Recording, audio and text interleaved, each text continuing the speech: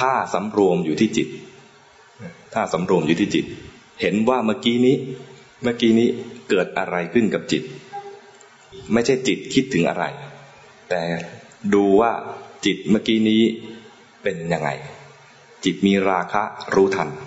จิตมีโทสะรู้ทันจิตฟุ้งซ่านรู้ทันจิตหดหู่รู้ทันจิตเผลอไปเมื่อกี้รู้ทันเรียกว่าสำรวมอยู่ในจิตอย่างนี้จะพ้นบ่วงของมารทำไมพ้นเพราะรู้ว่า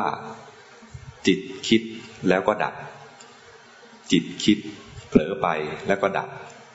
จิตมีราคะรู้ทันก็ดับ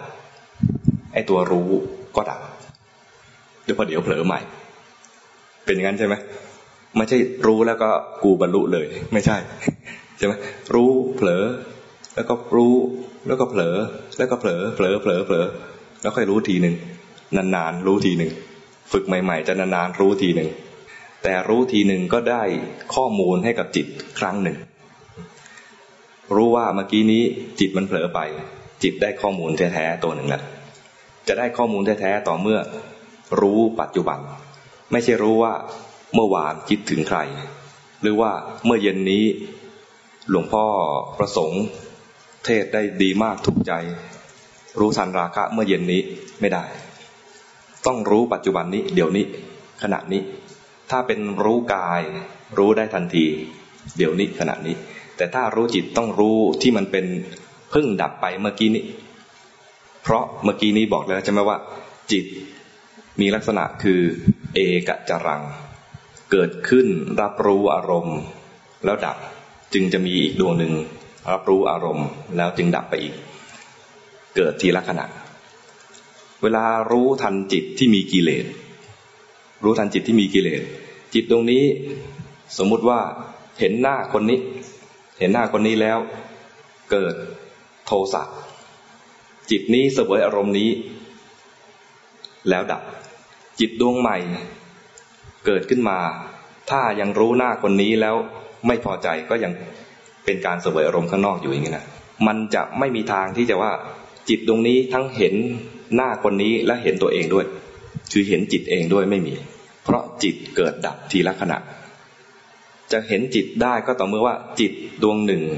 เห็นหน้าคนนี้แล้วไม่พอใจดับไปจิตดวงใหม่แทนที่จะไปเห็นหน้าคนนั้นกลับมาดูจิตเมื่อกี้นี้ที่เพิ่งดับไปรู้ทันว่าจิตเมื่อกี้นี้มีโทสะ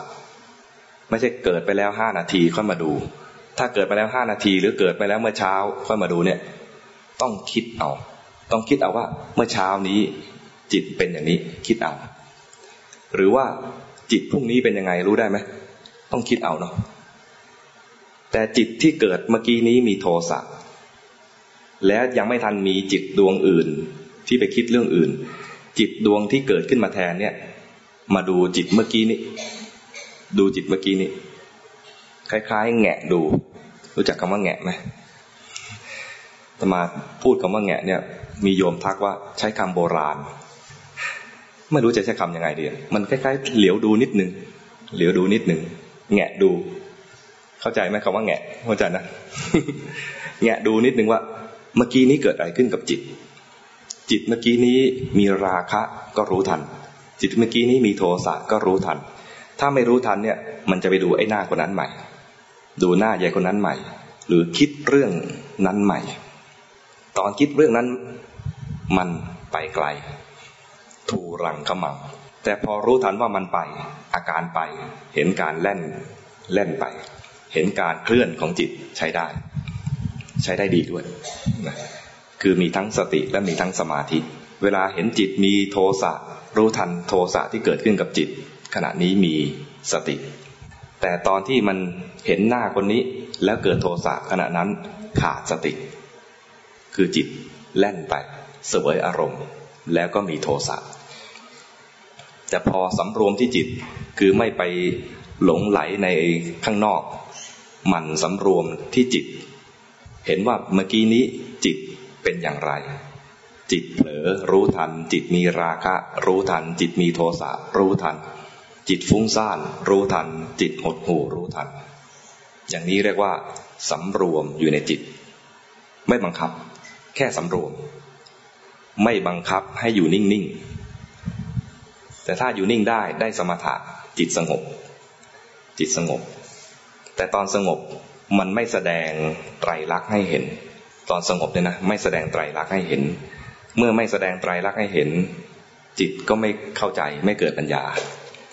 เพราะปัญญาในพุทธศาสนา